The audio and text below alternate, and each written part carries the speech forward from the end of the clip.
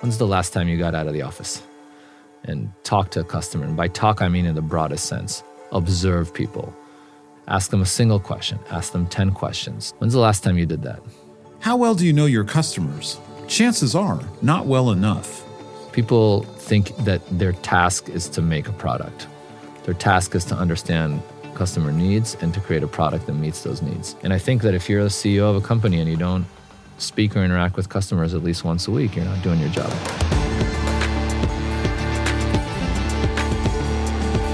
Welcome to the second season of Grit and Growth from Stanford Seed, the show where Africa and South Asia's intrepid entrepreneurs share their trials and triumphs with insights from Stanford faculty and global experts on how to tackle challenges and grow your business. This is the last episode of our second season, and for the season finale, I want to do a little thought experiment. So think about the last purchase you made. Picture it in your mind's eye. Now, given all the other options you had, what made you pick that item? Was it cheaper, sturdier, more eco-friendly? Did it promise convenience or longevity, sophistication? Was the decision conscious or unconscious? It's deceptively complex. Whenever someone makes a purchase, they're weighing dozens of factors, some of which they may not even be aware of. That decision-making process and how to affect it is at the core of marketing. But to influence decisions, you have to understand them.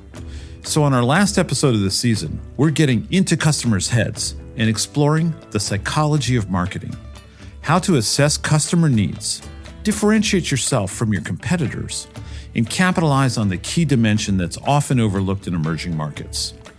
And steel wool. We're going to talk a lot about steel wool. Our guest today has no competition. Professor Jonathan Lvov.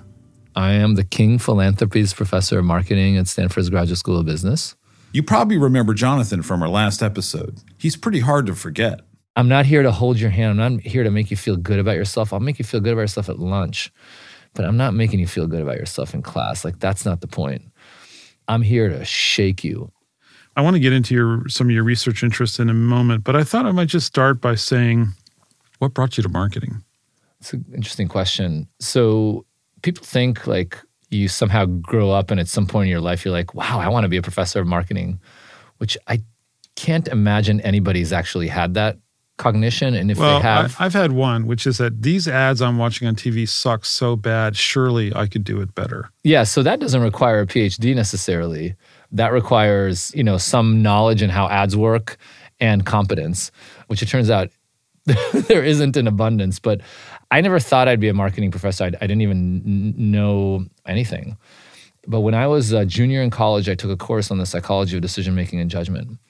And I really loved it. I really loved the material, and I really loved the professor. And so then I wrote my senior thesis under his tutelage, and I wrote about valuing public goods. So among other places, I applied to Duke, and I remember at the time, the way you find out about the grad programs was pamphlets. So I had a little pamphlet from Duke, like a little 3-panel pamphlet. And it said like management, it looked like they had a bunch of people who did research on decision-making. At least kind of that's, would say Professor XY does da-da-da-da decision-making. Professor ZW, da-da-da-da-da decision-making. And so I wrote on the envelope, management. And I gave it to my advisor, who was also my recommender. And he took it, and then a couple weeks later, I get it back, and he had crossed off management and wrote marketing. And that's how I'm a marketing professor. Wow. Because I got into the marketing program at Duke. I got into other programs elsewhere. But when I decided to go to Duke, it meant I was going to get a PhD in marketing. And then 5 years later, I had a job as a professor of marketing. And here you are. But if he doesn't cross out marketing, then maybe today I'm an OB professor. Despite being conned into the field, Jonathan is passionate about marketing. Over the past decade, he's shared that passion with CEOs in Africa and South Asia as a faculty instructor in our Seed Transformation program. In all those years of teaching entrepreneurs in Africa and India, I'd love to hear some of your observations from the kind of questions they ask, your impression of them. For example, are there some common or persistent misunderstandings about what marketing is and why it's important? So I've been going to Africa and India probably for 7 or 8 years, and it feels like I'm taking a tour through something 50 to 57 years ago. Wow. The number one most common mistake, and it's almost universal, is that people segment based on descriptors and not on needs. What does that mean? They say, I ask them, okay, what's your market segment? They say, oh, our product is for women ages 35 to 45. And then you ask them, well, which women? All women? Well, no, I guess not all women. Okay, well, what characteristics do they have? Like, what need are you actually meeting? Which relates to the second thing that I've seen almost universally. When you ask people what need they're actually meeting, they almost can never articulate what that need is. Does that mean anything they don't know beyond very, very basic functionality. And the answers they give you suggest a business that would be so easy to basically outcompete. So they're not describing as any differentiation, and they're not describing a specific customer need. They have a very difficult time describing what differentiates them, and they have an equally difficult time describing, when it's related, obviously, what the customer need is.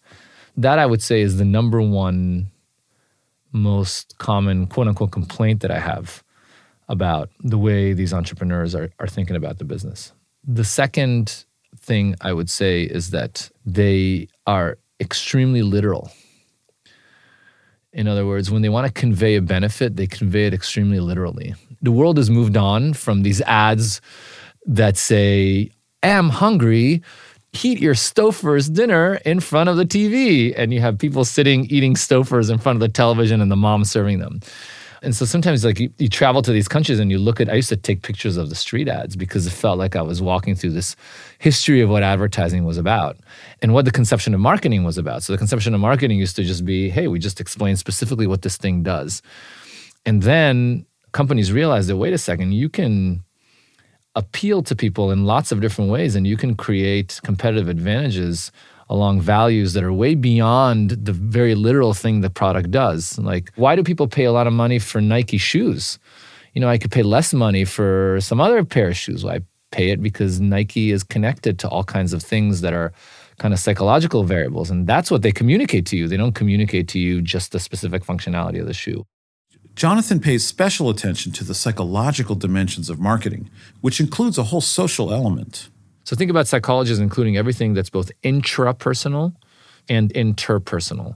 So things with respect to myself, like the feeling something gives me, and things with respect to other people, my interaction with them, the feelings I have from those other people, the things I do in order for those other people to interpret me in a certain way.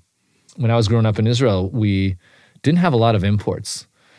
And so when somebody would go abroad, this was in the early 80s, somebody would go abroad and like bring a pair of Nikes or Adidas shoes. My uncle from America would come and bring me a pair of Nikes. You were the president. You were the greatest thing ever with that pair of Adidas shoes, right, where everybody had the domestic brand and you had it. Yeah, totally. By the way, that's pure psychology, 100%. There's nothing functional about it. It's not that those Nike shoes would make me walk any faster. They just made me feel way better and be cooler. There are plenty of needs in the world. So how should an entrepreneur determine which ones to address? The first thing to understand is that entrepreneurship is a personal decision. The needs that you address them because you find them interesting. There's plenty of needs you could potentially address, some more profitable, some less profitable. Ultimately, the decision is kind of, what do you like to do? What problem do you like to solve? What type of problem? Some people like construction. Some people like rice. Some people like technology. Some people like chicken wire. I quote all kinds of different products that I've seen at Seed. We have a guy who makes, steel wool, and he's the most passionate guy I've ever met about his product, but it's steel wool. It's actually a great example because even for steel wool, there's psychology. It's easy to imagine that there's psychology for a medical practice. Right? It's easy to imagine there's psychology for a construction project, architecture, anything related to design. But if you can put psychology into steel wool, you will be the number one steel wool manufacturer on the continent, period, end of story. Eventually, though, entrepreneurs have to turn their focus outwards. Because while the entrepreneur decides what needs they're going to fulfill, the customer decides if they did it well. So then you have to look at that space and ask yourself, okay, what type of people are out there? Well, there's three types. There's people that are in the market and consuming. There's people who are not in the market but would consume. And then there's people for whom it's just not relevant. So I don't know, if I'm allergic to steel, maybe I'll never ever use steel wool. It's not relevant to me. But maybe I really like to wash my dishes, but right now I use a sponge, but I would use steel wool, right? So I'm not a consumer of it, but I would potentially be in the market. Now within that, you want to think about three potential dimensions. The first dimension is the functional dimension, okay? So how this steel wool feels against my skin. Different people have different preferences with respect to that. Different people have different preferences with respect to cleaning, with respect to ease. Second dimension is economic. How sensitive they are to price. What is the cost of what they're currently doing versus the cost of what you would potentially solve for them? So someone who cleans all the time, for them, the economics of buying the steel wool might be very different than somebody who cleans only occasionally or someone who uses their fingernails. I mean, I think the interesting thing about seed companies is they function in environments in which people have relatively little disposable income, and consuming anything requires an enormous amount of trade-offs. And as a result, you have to really be worth it. You have to really, really be worth it. It means the sharpness of the benefit has to be so obvious to consumers. The third dimension is psychological, and that's the part that I feel is the biggest hole and the biggest opportunity. People hate this term, but it's a total blue ocean, especially in Africa and India, as I've seen it, to create products that people will resonate with on a psychological dimension. Okay, and so then what you say to yourself, okay, what are people's attitudes with respect to cleanliness? What does it stand for in their minds? How does it make them feel about their status? If they're the ones cleaning, do they feel low status? So then maybe I have to create a brand that will make them feel empowered, and now they're powerful cleaners, right? Something like that. And so that kind of understanding actually requires a fair amount of anthropological work. So a fair amount of first observation, unintrusive observation, and then really talking to people and trying to understand what's the context of this cleaning experience in their life. Kind of what does it mean? How much do they think about it? And so on and so forth. What type of concepts would appeal to that kind of person? So think about it as answers to three questions, or sort of there's three potential advantages. One is my product can work better. Second is my product can be cheaper. And third is my product can feel better. Successful marketing positions your product as the solution to a customer's need. But how do you know what they need? To find out, you've got to do some legwork. So how do they go about understanding their customer needs? I'm going to return a question with a question. But the question is not to you, Darius, but to the actual entrepreneur. When's the last time you got out of the office and talked to a customer? And by talk, I mean in the broadest sense. Observe people. What are they consuming? Ask them then about what they're consuming. Do it in a systematic way. Ask them a single question. Ask them 10 questions. See what they post on social media. See what they click. When's the last time you did that? People think that their task is to make a product. Their task is to understand customer needs and to create a product that meets those needs. And I think that if you're a CEO of a company and you don't speak or interact with customers at least once a week, you're not doing your job. I had a participant once, she had some company that made rice. Okay, she needs to go to a grocery store and watch people choosing rice. See how much time are they spending? What are they looking for? Intercept somebody and say, hey, why do you choose this rice over this rice? See what kind of answer you get. Maybe they say, oh, I like this one better than this one because it's cheaper. Or I buy this one because my mom used to buy it. Or I buy this one because I like the color pink and the packaging is pink. It gives you a lot of information that then you can follow up on and sort of study more systematically. So you got to get out of the office. You're never going to solve these problems staying in the office. And by the way, you, the boss, needs to get out of the office. Not just your underlings, not just your marketing person. You need to feel it on your flesh. Maybe you don't go out that often as the marketing person does, but you need to feel it on your flesh. Unless you feel it on your flesh, it's not going to work. Just as kind of a side advice. One of the good things about leaving the office and hearing from your customers and finding out maybe your product isn't that good is it allows you to put your ego in check a little bit and to find humility. Humiliation is part of getting better. To fully understand your customers, you've got to walk a mile in their shoes. And one way to do that is with a customer journey map. What is the customer journey? Why do we care? The customer journey it's a fancy name of saying, what is a customer experiencing? In other words, what is this other person's experience? And that's a step-by-step process, and we call that a journey because it's something that's expressed over time. And so your customer journey is people that are out there. What are the factors that are influencing their goal-directed behavior? How are they engaging with the world? And how are they using different tools in order to be able to fulfill their goals? And so why is it so critical? It's so critical because you want to be the tool that they use to fulfill their goals. And the only way to be the tool that's used to fulfill their goals is twofold. One is I got to understand what their goals are. Secondly, I have to create a tool that out of the whole plethora of tools that they have available to them, they'll say, that's it.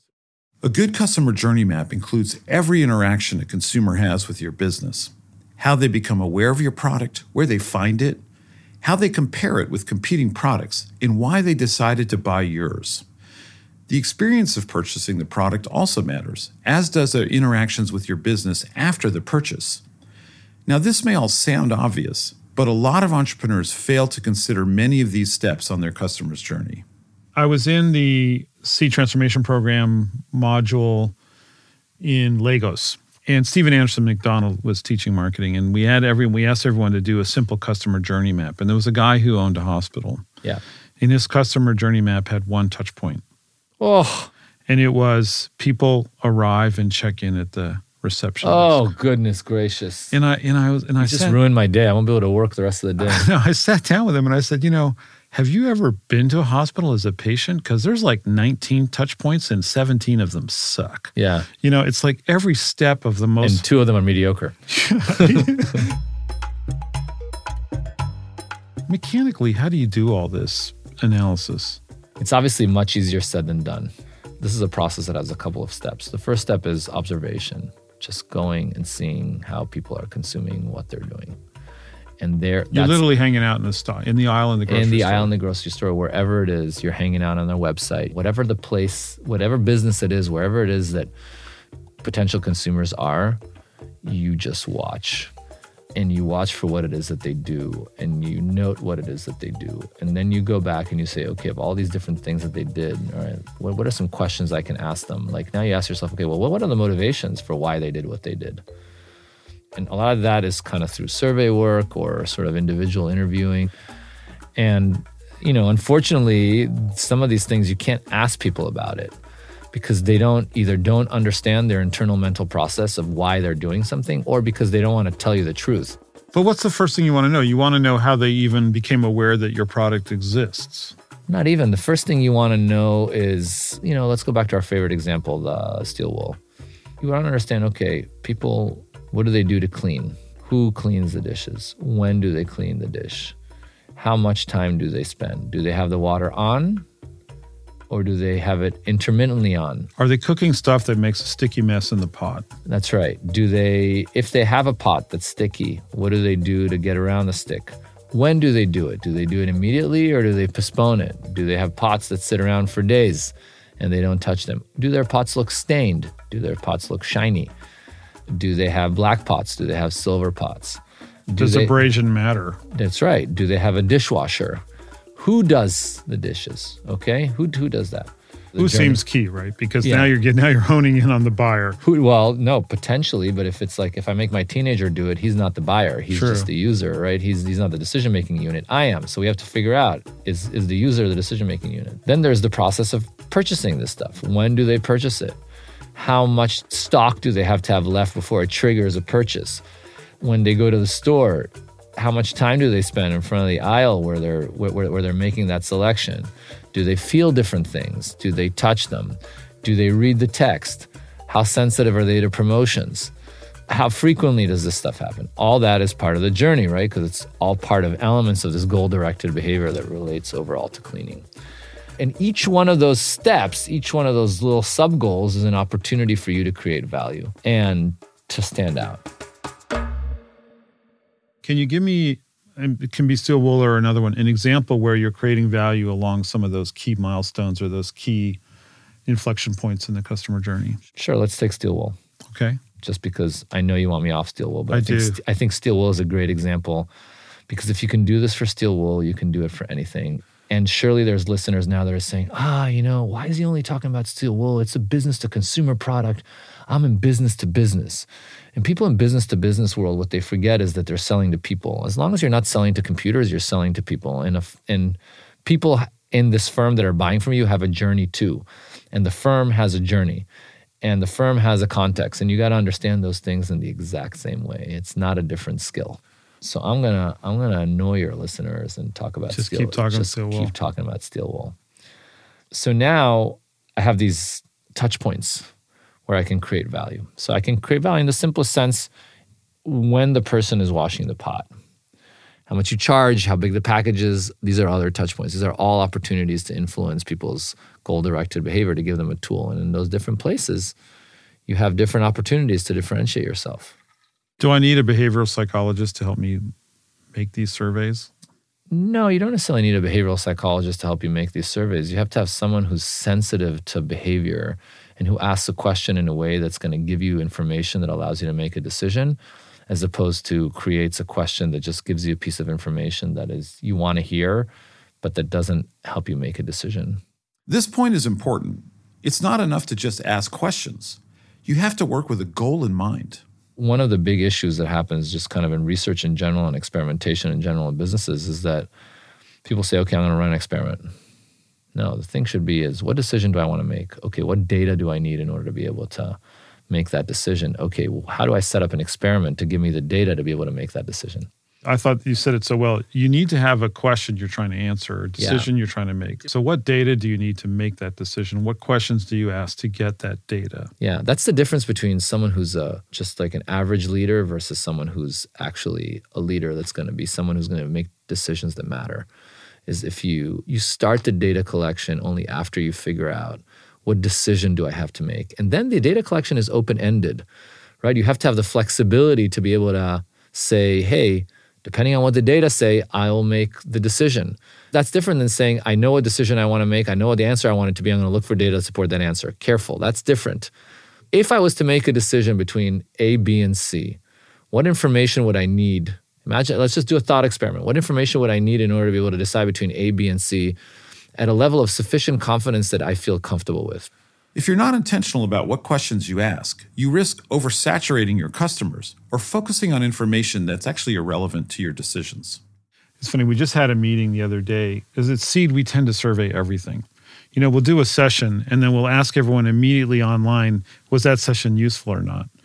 And, we count it all up. We do like 140 surveys a year. We literally ask people about everything. It's terrible. Well, my question is if the answer is no, what information do you actually have? Yeah, you didn't get any information. It's not just that, but I don't want people to like me when I teach them. I want people 6 months later when they're facing a decision and they remember something I said in class and they're like, oh yeah, I should do this because if I do this other thing, it's a mistake. And I understand why it's a mistake because that guy told me. And that's when I want you to have warm and fuzzies about me. I don't want you to have warm and fuzzies about me because I was entertaining or nice. I want you to have warm and fuzzies when you go out. And if I was able to transmit information in such a way that was sufficiently impactful for you to hold on to it, that's when I know that I've done my job, and that's teaching. The issue with feedback is invaluable.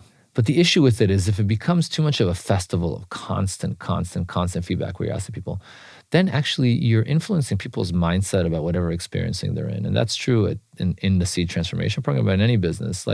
There's some experiences where you don't want someone to be with this constant eye towards criticism and evaluation. You actually need them to absorb a little bit, and also they might not have the tools to be able to evaluate what it is that you're asking them about. And yeah, that's true in a classroom setting, and it's true in... Well, and it's like you said, the medicine may not taste good, but that's not what I'm asking you. Yeah, exactly right. So how do we go from truly understanding customers' behavior, their needs, to how we position our own product?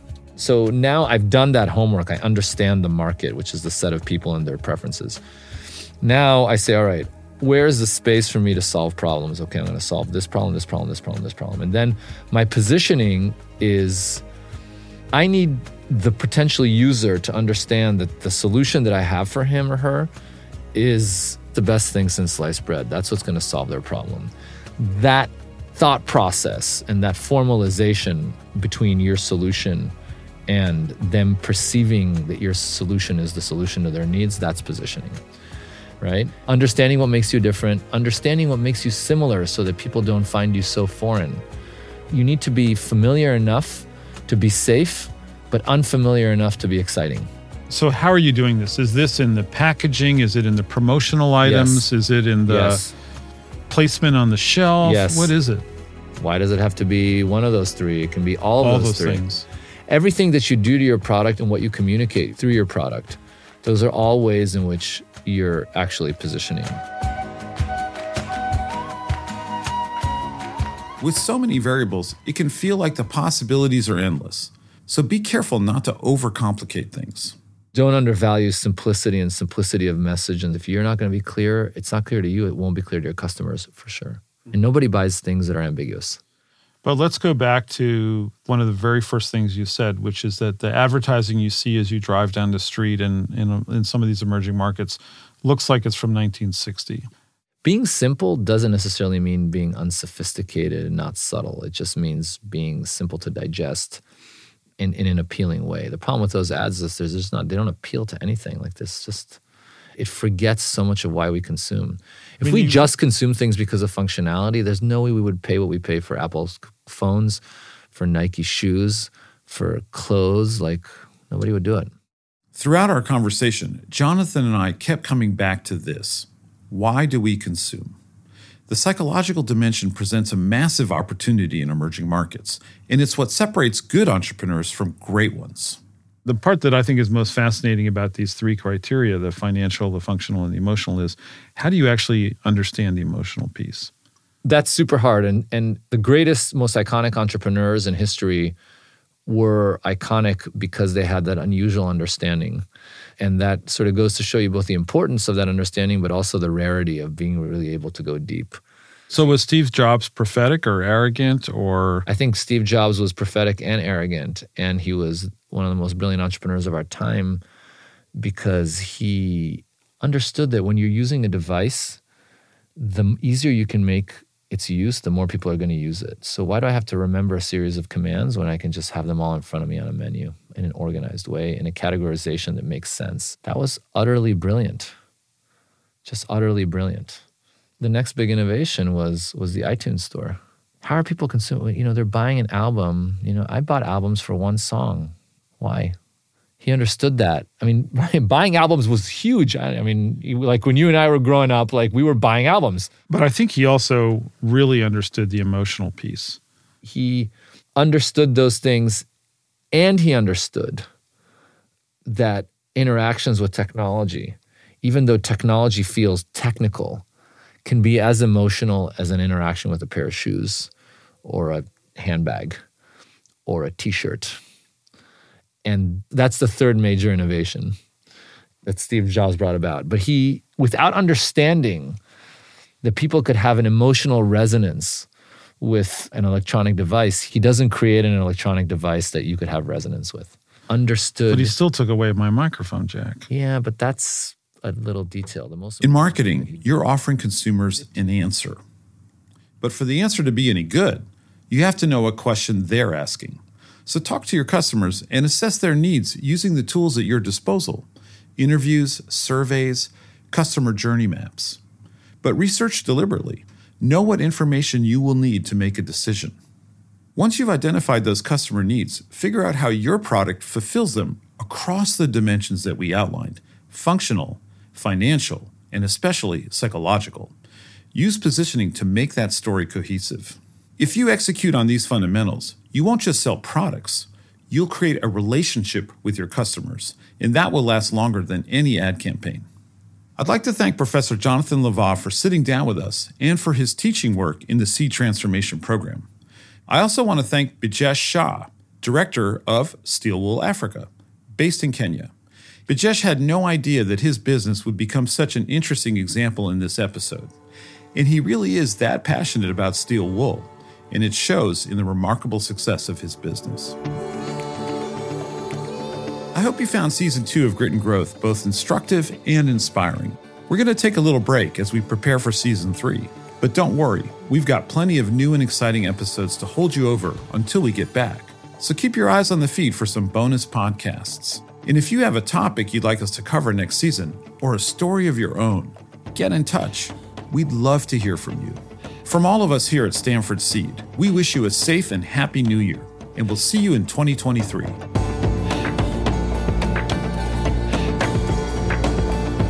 This has been Grit and Growth with the Stanford Graduate School of Business, and I'm your host, Darius Teeter. If you like this episode, leave us a review on your podcast app. It really helps us to share the stories of these incredible entrepreneurs with as many people as possible. To learn how Stanford Graduate School of Business is partnering with entrepreneurs in Africa and Asia, head over to the Stanford Seed website at seed.stanford.edu/podcast. Grit and Growth is a podcast by Stanford Seed. Erica Amawake-Ajay and VN Virgin researched and developed content for this episode. Kendra Gladich is our production coordinator, and our executive producer is Tiffany Steves, with writing and production from Andrew Ganem and sound design and mixing by Alex Bennett at Lower Street Media.